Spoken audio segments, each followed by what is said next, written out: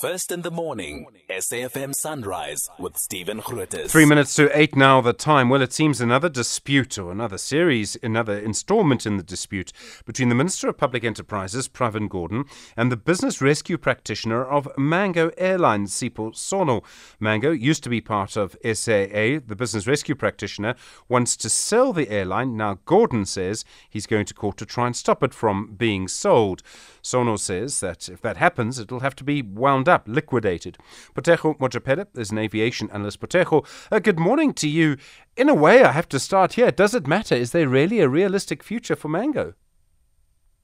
Well, good morning, Stephen. Yes, there is a future in the LCC market in South Africa. South Africa aviation space have seen quite a substantial boom in the industry after COVID, and I do think that Mango still have an opportunity to come into the space and be able to be competitive with the rest of other airlines. I mean, you would know that Air, which is Kulula, that was operating the same market of LCC, is no longer there, and Lift is it's very small, so they should be able to have a space to be able to operate in the market.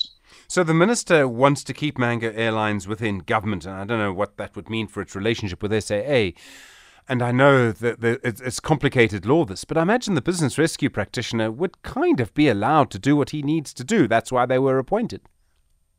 Yeah, Minister and his department, they have shown a disrespect to court by not complying with the court order of responding in 30 days that they were supposed to have responded. And I think in that way, it was an uttermost disrespect to the court processes. As you know that you cannot, if you were stipulated, if the court order was stipulating that you should respond within a stipulated time.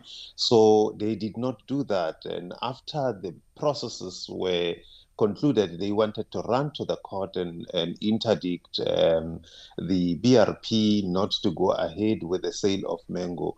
And I can tell you now that indeed it's going to be a final nail in the coffin should the interdict be granted to the minister, because they have failed, Stephen, to implement what the BRP recommended for Mango to be sold. I mean, SAA, today we still don't know who actually has bought SAA. So what guarantee do we have that they will be able to save Mango? There's absolutely no guarantee.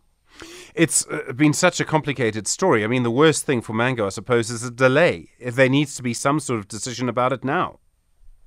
Yeah, there has to be a decision. The market is not waiting for them to think in the boardroom, cozy boardrooms in Pretoria, but it's for them to make a determination and a decision. The industry is moving. New competitors are coming. Airlines are expanding. They're buying new planes. They are expanding their routes. And the conditions of the license says the license should be maintained within the 12 months.